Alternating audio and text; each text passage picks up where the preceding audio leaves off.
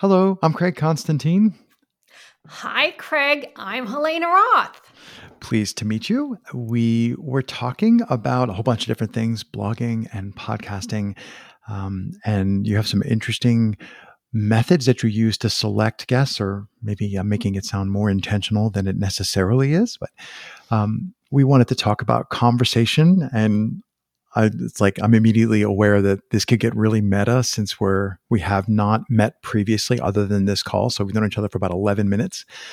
So this could get very meta. That could be good or it could be bad. So do you find that when you start a conversation with someone that you don't know at all, do you find it easier to pick something to, like, we're going to have a guide star and I'm going to try and start there with the conversation? Or is it easier to just be completely random and just like riff, the first thing they say, and I'm going to say yes and?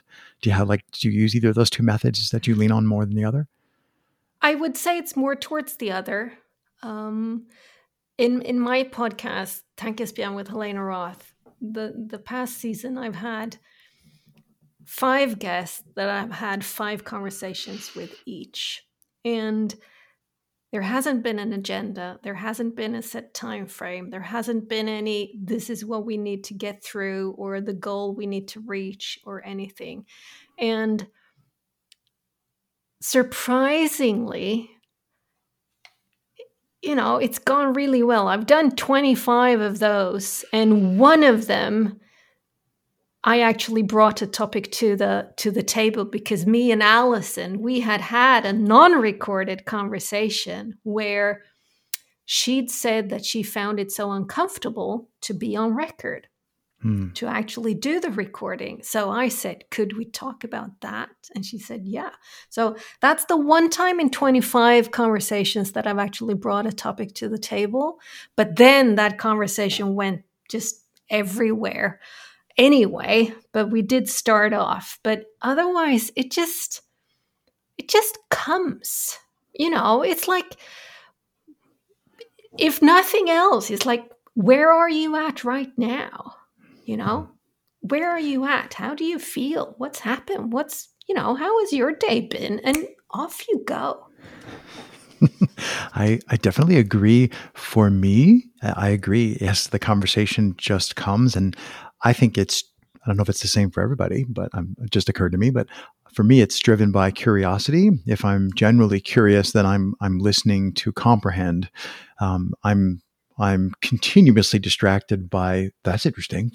All these ideas that even if somebody is trying to be very clear and very concise, I still see multiple branching points. I'm wondering if you have noticed, just like the more you do recorded conversations, the more you develop this superpower and you go out into the world as like a skilled person at cultivating conversations. And I'm wondering if you've ever seen people, maybe like you're in a group of 3 or 4 and you're watching a conversation happen in front of you. Does your power make you see things that like, oh no, don't do that. Don't answer that way. Or do you find yourself noticing what other people are doing right and wrong in conversations? Yeah, but I would say that that's a power or a judgment that I've had for a long time.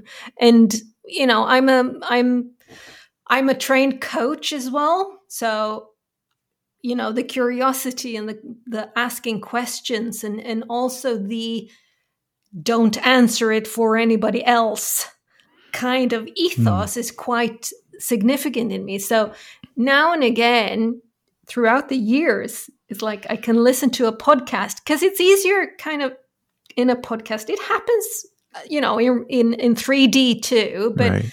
more often when I listen to a podcast where I go, why would you?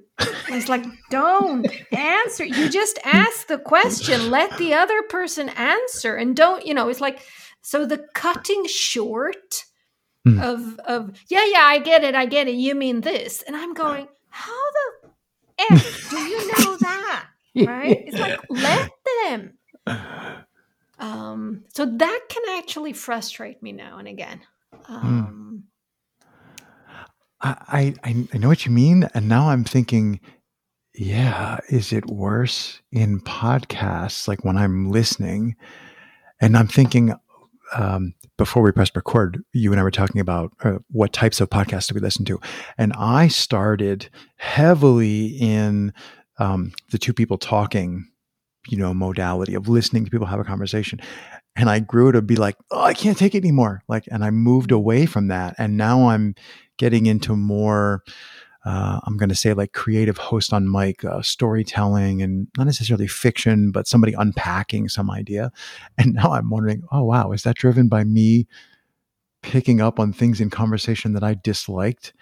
And then I immediately went meta, like, wait, but just because I dislike it, does that mean I'm right? Like I should look at that more. Yeah. So there are so many things that open up when you start to pay attention instead of trying to do, whatever one might. Yeah, and I just a couple of weeks ago I listened to Walter. No, what's his name? Walter Isaacson. Yeah, that's his name. He was on his podcast, which I don't listen to. I read a couple of his books and like them, but he was interviewed by Dan Rather, and it was like a 35-minute one.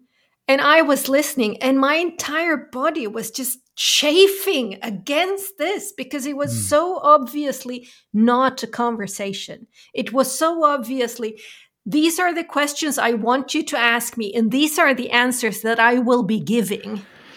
And I'm going, okay, we're talking transactional here. It's like, it just gets lifeless in a sense. There's no vitality. There's no room for what wants to happen here. And it kind of, it's like, okay, here you are behind a lot of facades, and I'm actually interested in the people behind the facade.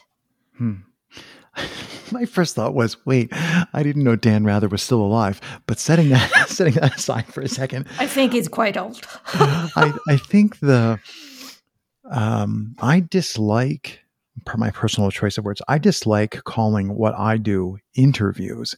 And the problem is everybody else that I interact with calls them interviews. So what you and I are doing right now is an interview. And I'm like, well, I mean, nominally I'm the host and you're the guest. And she's shaking her head. No, I agree. This is not an interview.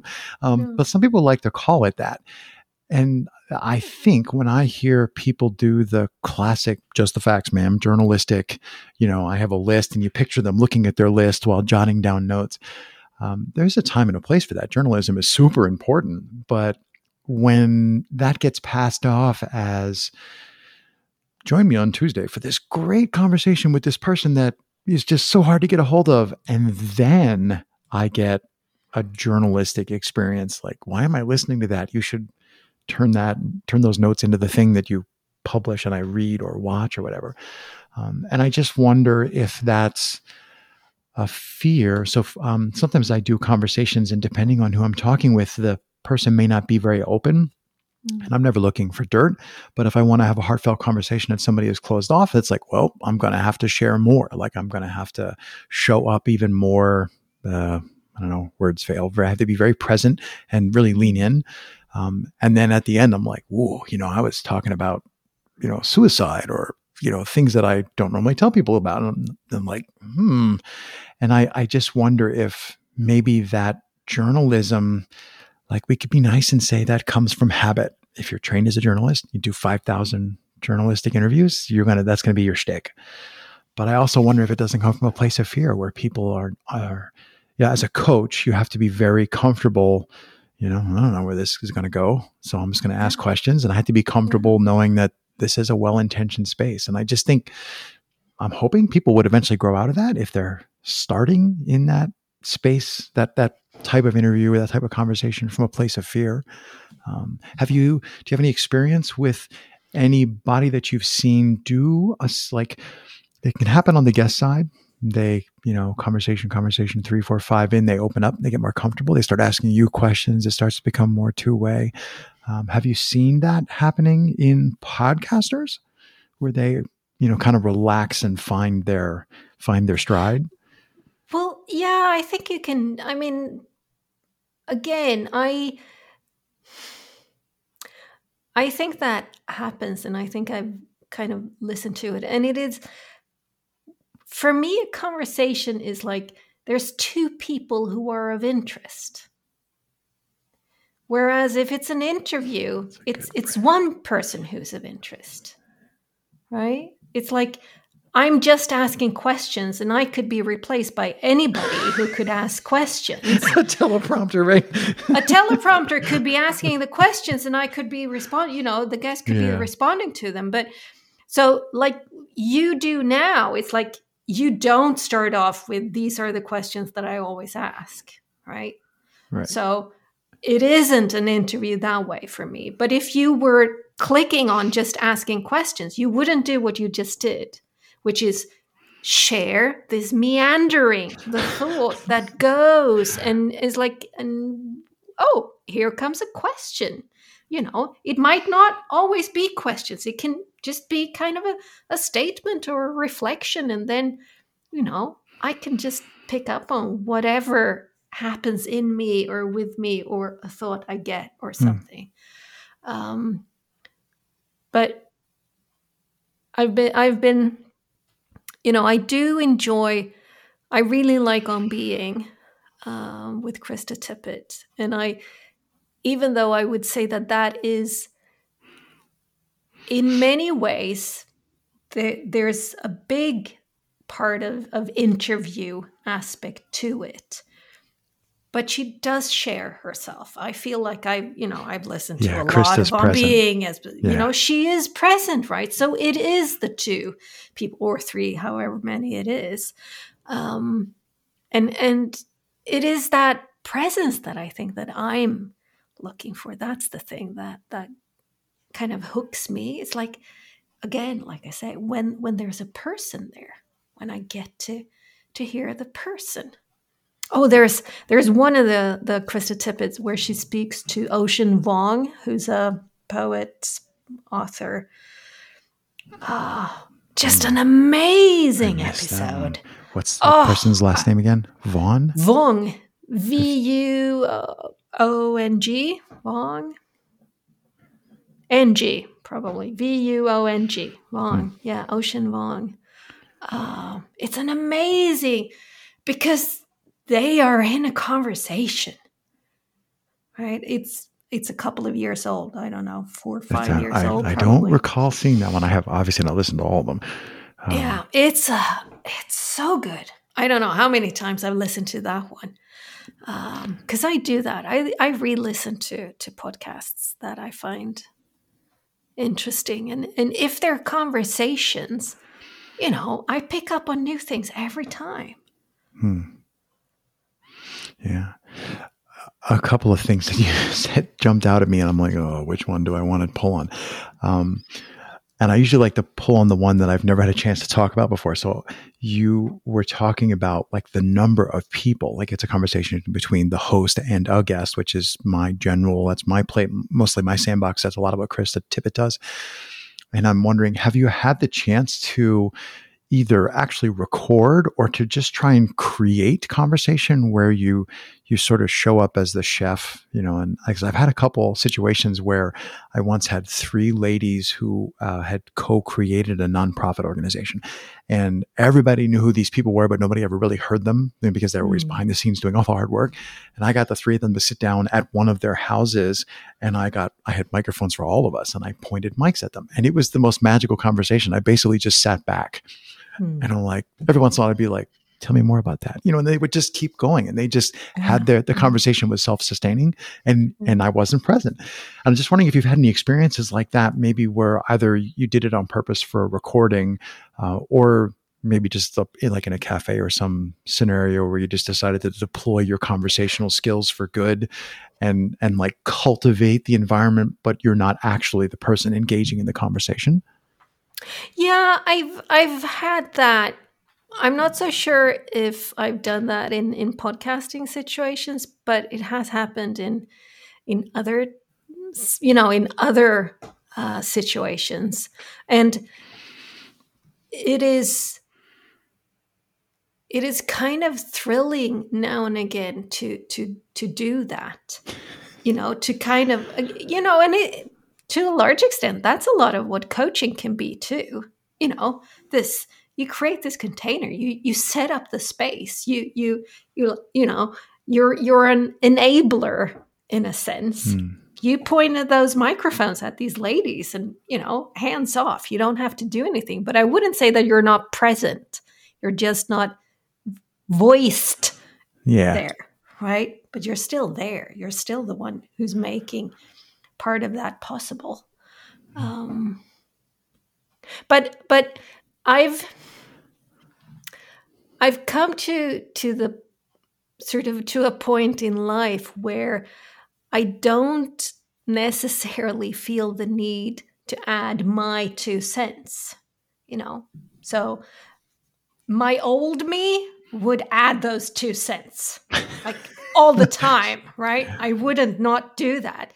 Today, I don't have to do that. And that doesn't matter if it's in a, you know, if it's at a, you know, for work or in a podcasting conversation or just sitting around listening to people, you know, friends and family or anything. It's like, I don't always have to add my thing, you know. Now and again I do, now and again I don't. And that's interesting. There's a sort of a conversation exercise that I've done when I've done leadership trainings where one person is the person who's sharing, speaking. The other is the person who prompts them if there's a need for it. And the third person is the dog, the one who just listens, who's not allowed to say anything.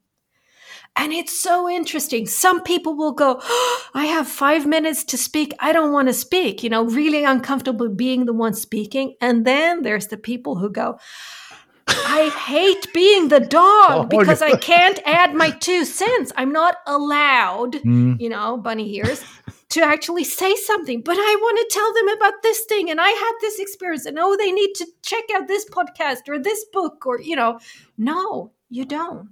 You just sit with it. So it's interesting what happens in people when it comes to conversation and listening and sharing. And, you know, it's like just knowing that, yeah, I could say something here, but I can just kind of send my love and my energy instead. You know, that'll do fine. Just kind of relaxing into that has made life a heck of a lot easier. Yes. +1. I'm also thinking, so a couple minutes ago when we were talking about Krista Tippett, and then before that we were talking about stock questions. And I have some shows I do where there's like a stock question that goes on the end. I use it like a turn signal, like, okay, we're getting off the highway. And I'm oversimplifying, I think, but there's like 2 main ways to start recording a conversation. One way is to, before you press record, start talking a little bit. And then at some point, somebody's going to go, okay, stop. We need to press record. And I really think that I don't think there's a great way to do it. Like no matter how you do it, it's going to be just so. So Krista Tippett's, in my opinion, brilliance is she starts with a question asking about religion, and it generally gives, like, somebody has enough to say about that she can find the first thread in there. And it's like, yeah, okay, you're asking a stock question, and most of the answers that you hear are pretty, like, by now you've heard the same answer. You know, people only have, yes, they're all unique, but they pretty much give similar answers. So on one hand, you could just skip that part. We could just like have a pre-conversation and then we'll start with the good stuff, or edit off but then there's the other side of it, which is for these conversations, I do the pre-conversation and then we try and stop and start again. And the second start is just as hard as the first start. Yeah. So I don't know that there's a real particular question there. It's just, I'm just wondering what your thoughts are and about, like, the conversations that you and I are talking about doing here are completely artificial in that we're creating it. And we're, you know, it's like cooking, like, you know, the souffle is not natural. But whether or not the souffle works, you know, there's some natural and randomness in that. And I'm just wondering what your thought, have you dove into that in terms of thinking about how to begin and how the beginning, there's a whole similar conversation for endings, but just what are your thoughts on how beginnings of conversations work when you're trying to record them? I have learned, and I'm still learning, but basically have learned now that the minute, if I meet up with somebody at 9 o'clock, I press record and then we start, and one time, I don't know, conversation number 3 or 4 with Gary of the past season on my podcast was interesting because we got into this conversation and things and that. And 20 minutes in, he went, "Aren't you going to start to record?" And I went, "What the? Oh shit, man, no, bummer." So he's like, and then that happens that it's like, okay, here we go. Here we start. We have just been having this conversation. Gary, you were saying just this thing. Could you please repeat it? No. Yeah. So it's like, I'd rather start the recording and have it. Kind of like I know Krista Tippett does also, her unedited has them doing the sound checks and the what did you have for breakfast today and those kind of things. It's like, okay, here I get into it. And I like that. I can, my podcast is basically not edited at all. I hit record, it goes to the end, my conversation partner leaves, and then I record the beginning, the intro, which my friend Caspian then cuts out and puts at the top, right? But basically that's it. I think there's a lot of wisdom in your organic approach. And I agree. I have definitely had I should be recording this and I'm not for various reasons. So yeah.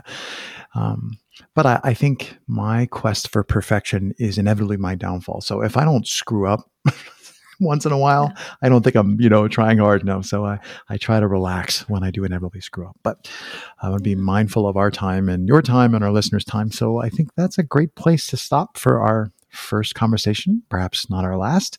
Perhaps Helena, not. thank you for taking the time. Thank you.